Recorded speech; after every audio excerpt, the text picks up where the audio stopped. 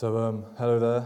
My name is Harry Clayson, and I'd just like to thank you for inviting me to share from God's Word and for this opportunity. You heard George last week, so hopefully you don't think I was worse than George. No, but yeah, thank you for this opportunity. I really do appreciate it. So today we'll be taking a look at the life of the Apostle Peter, and at one aspect of his life in particular, and that is his fall and his restoration. The Apostle Peter, he was a fisherman by trade, and he was then called by the Lord to be one of the Lord's disciples. And once Jesus ascended up into heaven, God used Peter mightily, as we read in the book of Acts. But though Peter was used by God, during Peter's life, whilst our Lord was still on this earth, he denied Jesus. But Jesus, as gracious as he is, he forgives and restores Peter. And this is what I'd like to draw your attention to this morning. And from this part of Peter's life, we find both warning and comfort. If you're right and you're walking with the Lord, then we find warning, and that is to be careful and to stay strong and close to the Lord and to avoid sin. And if we are fallen and we've messed up, then we find comfort that God is gracious and that He will restore you.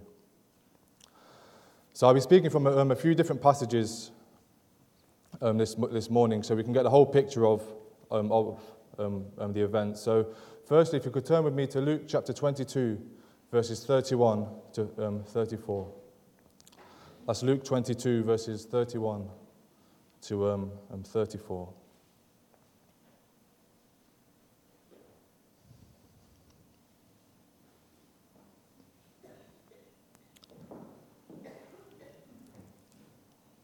And it says, "And the Lord said, Simon, Simon, behold, Satan has desired to have you, that he may sift you as wheat.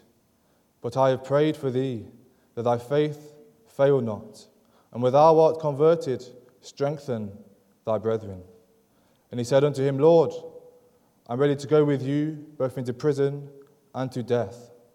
And he said, I tell thee, Peter, the cock shall not crow this day, before that thou shalt thrice deny that thou knowest me, that you shall deny me 3 times. And then if you could turn with me to verse 54 of the same chapter, and I'll be reading to verses 62. So that's 54 to 62 of the same chapter. And it says, Then they took him, and that's Jesus. Now Jesus has now been taken from the Garden of Gethsemane. It says, Then they took him and led him and brought him into the high priest's house, and Peter followed afar off. And when they had kindled a fire in the midst of the hall, and were set down together, Peter sat down among them. But a certain maid beheld him as he sat by the fire, and earnestly looked upon him, and said, This man was also with him. And he denied him, saying, Woman, I know him not. And after a little while, another saw him, and said, Thou art also of them. And Peter said, Man, I am not. And about the space of 1 hour, another confidently affirmed, saying, Of a truth, this fellow also was with him, for he is a Galilean. And Peter said, Man, I know not what thou sayest. And immediately while he yet spake, the cock crew, and the Lord turned and looked upon Peter.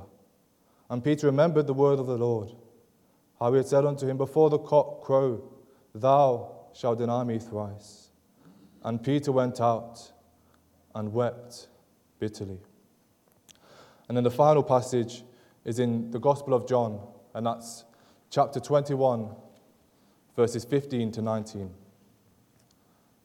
So that's John's Gospel, chapter 21, verses 15 to 19. And it says, So when they had dined, Jesus saith to Simon Peter, Simon, son of Jonah, lovest thou me more than these? He saith unto him, Yea, Lord, thou knowest that I love thee. He saith unto him, Feed my lambs.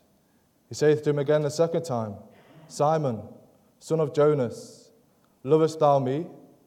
He saith unto him, Yea, Lord, thou knowest that I love thee. He saith unto him, Feed my sheep. He saith unto him the third time, Simon, son of Jonas, lovest thou me? Peter was grieved because he said unto him the third time, Lovest thou me? And he said unto him, Lord, thou knowest all things. Thou knowest that I love thee. Jesus saith unto him, Feed my sheep. Verily I say unto you, when you was young, you girded yourself and walked whither thou wouldest. But when thou shalt be old, thou shalt stretch forth thy hands, and another shall gird thee and carry thee whither thou wouldst not. This he spoke, signifying by what death he should glorify God. And when he had spoken this, he said to him, Follow me. So before we go any further, we'll just come before the Lord in a word of prayer.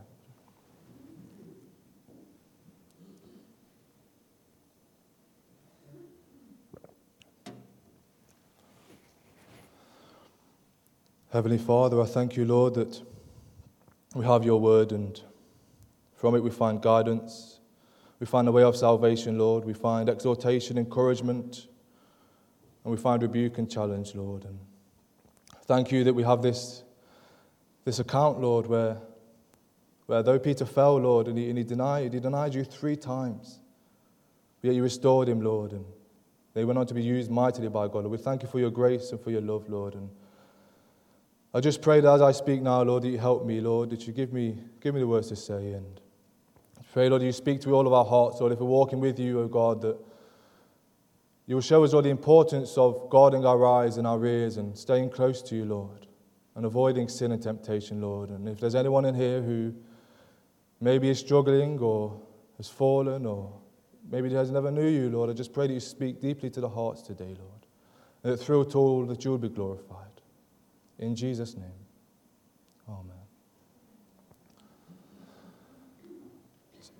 So the first thing then I'd like to look at is a passage we read in Luke chapter 22, verses 31 to 34. And here we see that Jesus is with his disciples, and it is what is known as the Lord's Supper, or the Last Supper. Jesus has just eaten with his disciples for the last time before he was betrayed. He has just broken bread, and he has gave the cup. And in doing so, he has instituted the Lord's Supper in remembrance of himself. Now Jesus turns to Peter and warns him that Satan has desired to sift him as wheat. But Jesus has prayed for him.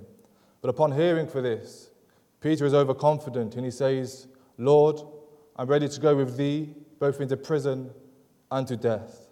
So Peter is basically saying, there's no chance that Satan can have me. I'm willing to do anything for you, Lord. To which Jesus gives him a reality check and tells him the truth. And Jesus says, I tell thee, Peter, the cock shall not crow this day before that thou shalt thrice deny that thou knowest me. 3 times you will deny that you know me. And what a shock this must have been to Peter. Here he is thinking that he's willing to do anything for him, anything for the Lord. And no doubt he was, and he meant it with all his heart. But then Jesus says to him, that you're going to deny me 3 times tonight. Must have been such a shock. Peter must have thought it was impossible. But as we're going to see, Peter falls and does what he never dreamed of doing. Maybe this was why what happened. Because Peter was proud, he was overconfident, he underestimated the power of temptation and sin and Satan, and he overestimated his own ability to avoid sin. Jesus tells him of the reality of Satan desiring his downfall, but Peter denies it. And in Mark's account, even after Jesus warns Peter the first time that he would deny him 3 times, it says that Peter spoke more vehemently. If I should die with thee, I will not deny thee in any wise. So even after the second time, the second warning, Peter's still confident, overconfident. And he begins to be even more certain that it is an impossible thing. And the sad thing is, we haven't got to look far in Scripture until we see the reality of God's people being liable to sin and falling further than they ever dreamed. Look at the life of King David. Here's a man that was used mightily by God in the deliverance of Israel, who was filled with God's Spirit, chosen and anointed by God, wrote the Psalms, and yet he fell into such a sin that he committed adultery, had an illegitimate child, and then had the husband of the wife of the woman killed. King Saul went to see a witch and ended up dying of suicide. King Solomon turned to the worship of false gods, and despite building a temple of the true living God and being so blessed by him, he became an apostate. Everything in Scripture is there for our learning, and let these be examples for us. Let these examples be warnings. Never let us think that we are immune from falling. Never let us think that all is okay and that we won't fall. And never let us forget that we are in a battle. Why do you think the Apostle Paul said, "Wherefore, let him that thinketh he standeth, take heed lest he fall"? Because sin is a real danger. Why did Jesus say, "Watch and pray"? For the spirit indeed is willing, but the flesh is weak. Because sin is a danger, and we are in a battle. If you're walking with the Lord, then praise God. But take heed, lest you fall. We see up and down our land and beyond saints who have fallen so far, it causes us to grieve over such a person. And never let us think that we are immune. If we have sin in our life, then we must repent and turn from it and turn to the Lord. But if we are right with God and we're seeking to do His will, then we must be careful. We must not put ourselves into situations where it is possible to fall. If it's the computer, the internet, then chuck it out, get rid of it. If it's a certain person, then stay away from them. If it's the pub or the bookies, the betting shop, then walk a different way and avoid it at every cost. We must guard our eyes, our ears, and our mind. Because if we let things in that can corrupt and tempt us, then before we know it, we will fall. It's not an if, it's a when.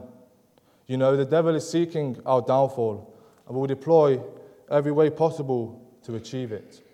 And that's why the Apostle Peter, in his epistle, after he's experienced such a fall, he says, "Be sober, be vigilant, because your adversary the devil, as a roaring lion, walketh about seeking whom he may devour."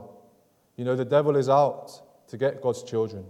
We must stay close to the Lord by praying and reading His word. We must fill our minds with things that are true and lovely and pure and are of God. We must take steps to be careful and cautious lest we fall, as the Apostle Peter did, as we are about to see. So we've seen Peter's warning from the Lord and his overconfidence, and now we'll take a look at his fall. And this is found in the same chapter of Luke, verses 54 to 62. And here we're now up to the point now where Jesus has been betrayed by Judas Iscariot, and he's before the high priest, and Peter has followed from afar off, and he's looking on from a distance. And this is where Peter's fall comes, and we see from other gospel accounts that Jesus is slapped and mocked by the guards. And no doubt Peter is full of fear, and he's feeling that it's all over. And he's then noticed by 3 separate people as he's warming himself by the fire in the courtyard. And each time he denies that he knows the Lord. And in the other gospel accounts, it says that he denied him with an oath and with swearing. You know, Peter really messed up. He well and truly fell. He went from being one of the leading apostles to denying the Lord who came to die for him. So Peter's sin was that he lied and denied the Lord. And Jesus said, "Whosoever shall deny me before men, him will I also deny before the Father, before my Father which is in heaven." And that's how bad this sin is that Peter had committed. That unless there is repentance, someone who has done such a thing will be denied entrance into heaven and will alternatively go to hell. Because that's where sin leads. It leads to everlasting destruction. God's word tells us that the wages of sin is death, eternal death. And numerous times in God's word we find a number of sins listed. And then at the end we are told that those that do such things shall not inherit the kingdom of God. We must not think lightly upon sin, because sin is not a light thing. Sin is so bad that the Puritan Thomas Watson rightly says, he says, sin has the devil for its father, shame for its companion, and death for its wages. Sin is so bad that God sent his only begotten Son, Jesus Christ, to die in order to save us from our sin. Sin must be punished. The Bible is very clear. And we have two options. One is we can take the punishment for ourselves in the place the Bible calls hell, which is everlasting and eternal, and there's no way out, or we can put our trust in Jesus, who paid the price and took our punishment for us upon the cross, which is no doubt what the Apostle Peter did, which we're about to see. The fact is we have all sinned against God, and we all fall short, and like Peter, we all make mistakes. But what makes a difference is whether we do what Peter does next or not. Notice the text says that once Peter had denied the Lord, Jesus turned and looked at him. Jesus knew that Peter had denied him and sinned against him, and that look must have pierced through Peter's heart. Imagine the guilt and the shame he must have felt as Jesus turned to look upon his disciple, his friend with whom he had spent so much time. The text says Peter remembered how Jesus had said he would deny him, and he wept bitterly. So once Peter denied Jesus, Jesus looked at him, and Peter realizes that he sinned against the one he loves, and remembers how Jesus had told him that he would do so. He began to sob uncontrollably. He began to weep bitterly. Straight away, Peter showed signs of remorse and of repentance, as he is brought to tears because of his sin. Repentance is vital. In order to be forgiven, there must be repentance. And without true, heartfelt repentance, there is no forgiveness. Repentance is so important that the great commentator Matthew Henry, he once said that some people do not like to hear much of repentance, but I think it is so necessary that if I should die in the pulpit, I would desire to die preaching repentance. And if out of the pulpit, I would desire to die practicing it. In order to be saved, there must be repentance. And once we are saved, we must lead a life of repentance. We have all sinned, so we all need to repent. Whether we're saved or not, whether we sin by thought, by deed, by word, we must repent. Just like when Peter denied our Lord, he knew what Peter had done, and that's why he turned to look upon Peter. And just like that, he knows when we sin against him. Nothing is hidden from God. God is all-knowing, all-seeing. Nothing is hidden from God. Even our thoughts and desires of the heart. Even the thoughts and desires of the heart which no one knows about, God knows. God's word tells us that he will bring into judgment every secret thing. There's nothing hidden from God. We can smile and we can put on a show, but God knows everything. God knows. Repentance isn't just confessing sin and continuing to do the same thing, but it's a total turning away from our sin. It's saying to God, I'm not going to do this sinning business anymore, and you flee from every sin. J.R. Packer describes repentance as this. He says, repentance is more than just sorrow for the past. Repentance is a change of mind and heart, a new life of denying self and serving the Savior as King in self's place.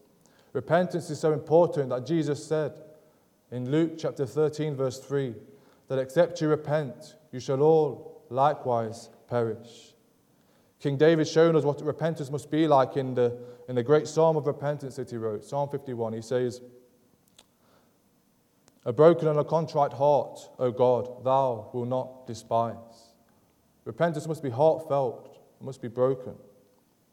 And the Apostle Paul shows us the results of repentance. He says in 2 Corinthians chapter 7, verse 10, he says, for godly sorrow worketh repentance to salvation, not to be repented of. Godly sorrow works repentance to salvation, not to be repented of. Repentance leads to salvation. God will forgive us through faith in Jesus Christ, but there must be repentance. So we have seen Peter's overconfidence, his fall, and his repentance. And now finally, I'd like to look at his restoration, which is found in John's Gospel, which I'll read again. It's John chapter 21, verses 15 to 19.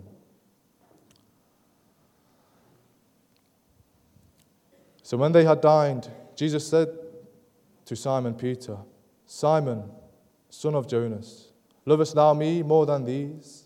He saith unto him, Yea, Lord, thou knowest that I love thee. He saith unto him, Feed my lambs. He saith to him again the second time, Simon, son of Jonah, lovest thou me? He saith unto him, Yea, Lord, thou knowest that I love thee. He saith unto him, Feed my sheep. He said to him the third time, Simon, son of Jonas, lovest thou me? Peter was grieved because he had said to him the third time, Lovest thou me? And he said to him, Lord, thou knowest all things. Thou knowest that I love thee. Jesus said to him, Feed my sheep. So at this point, Jesus has been crucified and he's risen from the dead. He's appeared to the disciples twice already, and now this is the third time that he appears to them. So Peter decides to go fishing with his disciples. Well, he decides to go fishing, and some of the disciples decide to go with him. And it is whilst they're out at sea that the Lord appears to them at the seashore. And once Jesus tells them to cast their net onto the right hand of the boat, and they catch 153 sheep, 153 fish, then they realize that it's the Lord. And Peter jumps out and swims to shore. That would have been a miracle, wouldn't it, if they caught sheep in the sea? And this is where Peter's restoration happens. Jesus says to Peter 3 times, Lovest thou me more than these? To which Peter replies 3 times, Yea, Lord, thou knowest that I love thee. To which Jesus says, Feed my sheep.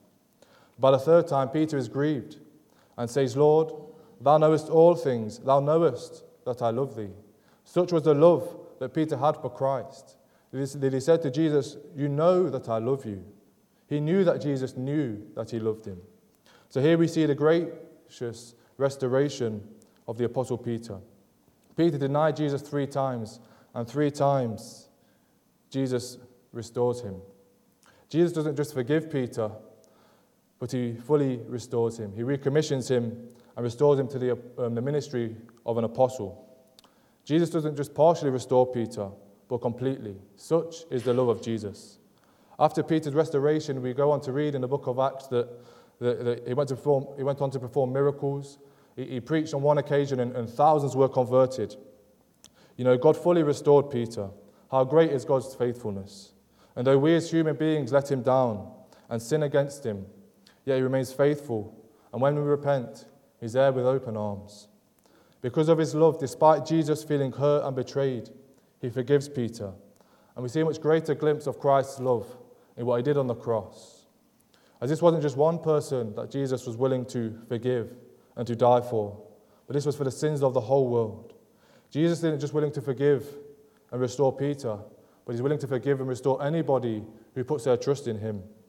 Romans 5 verse 8 says, For God commends his love toward us, in that while we were yet sinners, Christ died for us. Whilst we were denying Christ with our words and our actions, Christ died for us. How much more is he willing to save us if we're not saved, and restore us if we've fallen? You know, when we allow sin in our lives, we slowly get worse and worse. And it's like a tree in autumn. The leaves begin to slowly turn brown. And then winter comes and there's no leaves on the trees and there's nothing pleasant to be found. You know, that's how sin is in our lives. It corrupts and it makes us worse and worse unless we nip it in the bud and we repent and get right with the Lord. But when God saves us and restores us, we become like a tree in summer, fully restored and healed, at peace with God, forgiven and enabled to lead a holy life. Look at the prodigal son in chapter 15. Here's a boy or a young man who took all of his inheritance. He went away and lived a wicked lifestyle, turned his back on his family. But then when he came back in repentance, he was forgiven and restored to being a son. The father says in that parable, he says, My son was dead and is alive again. He was lost and is found. You know, God is gracious and loving. He's so gracious and loving that he wants to save the lost and restore those who have fallen. What does the famous passage say in John 3:16? It says, For God so loved the world, for God so loved you, that he sent his Son, Jesus Christ, to die for you. God is willing not only to do this to Peter, to restore Peter, but is willing to restore you, and if you're not saved, to save you.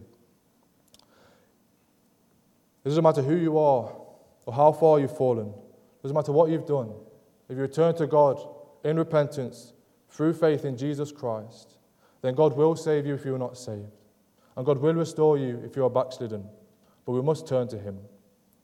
1 John chapter 1 verses 7 to 9 says, "If we walk in the light, as he is in the light, we have fellowship one with another, and the blood of Jesus Christ, his Son, cleanses us from all sin. If we say that we have no sin, we deceive ourselves, and the truth is not in us. But if we confess our sins, he is faithful and just to forgive us our sins, and to cleanse us from all unrighteousness." Romans 10:13 says, "Whosoever shall call upon the name of the Lord, they shall be saved." In Jeremiah 3:22, we read the words, "Return, you backsliding children, and I will heal your backslidings." And these are just a few passages. Scripture after scripture, we find that God is calling us to him, to get right with him. He loves us, and he wants to save us and restore us and keep us. And, God is so good. So we've seen that the Apostle Peter was overconfident, and he underestimated the power of sin. And in doing so, he fell and denied the Lord. But the Lord graciously restores him, and he recommissions him. From this part of Peter's life, we see the real dangers of sin, and that anybody can fall, and that nobody is immune to falling. We see that steps must be taken in order to ensure that we don't fall. So we must guard our eyes and our mind and our ears and take every step to avoid falling into sin. And that we don't deny the Lord who bought us with his own blood. We learn that we must have a true heartfelt repentance, which is more than just a confession of sin, but is a total change of heart and mind.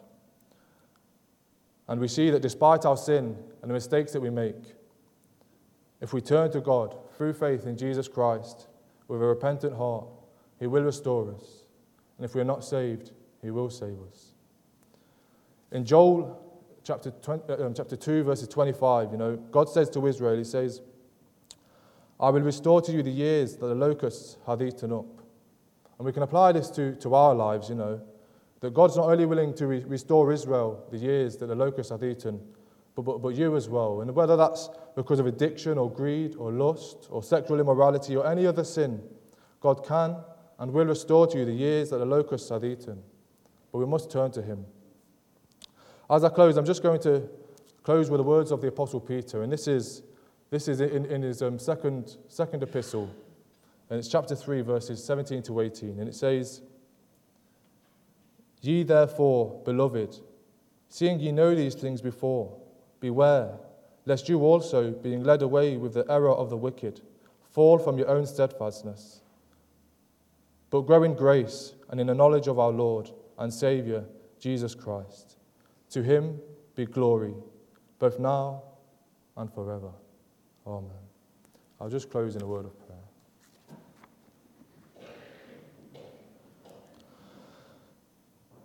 Heavenly Father, you've heard every word that's been said, Lord, and you know everyone's hearts, Lord. You know all of us, and I do pray that you really, really help us, Lord, to apply this to our lives, Lord. That if we're walking with you, Lord, as I'm sure many of us are, Lord, if we're really walking with you, Lord, you help us to guard our lives, Lord. You help us to get rid of things that may cause us to fall and to sin, and that we draw close to you, Lord, in prayer and in your word. Really help us to apply this to our lives, Lord, and enable us to do so. And if there's anyone here, Lord, who maybe does know you, Lord, but they're not in a good place, or they've messed up, Lord, please, Lord, draw close to them, Lord, and heal them, Lord, and restore them, Lord. Maybe nobody knows, Lord, just you and them, Lord. I do pray that you really, really do a work in their lives, Lord.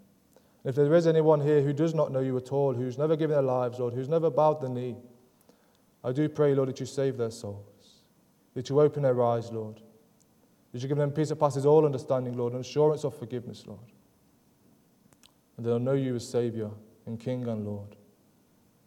Lord, thank you for this opportunity. I do pray that as the service continues, Lord, that you bless it, Lord, that your presence will be felt, Lord. And as we go, Lord, that we'll know you with us, Lord, guiding us and leading us, Lord. We love you and we worship you. In Jesus' name, Amen.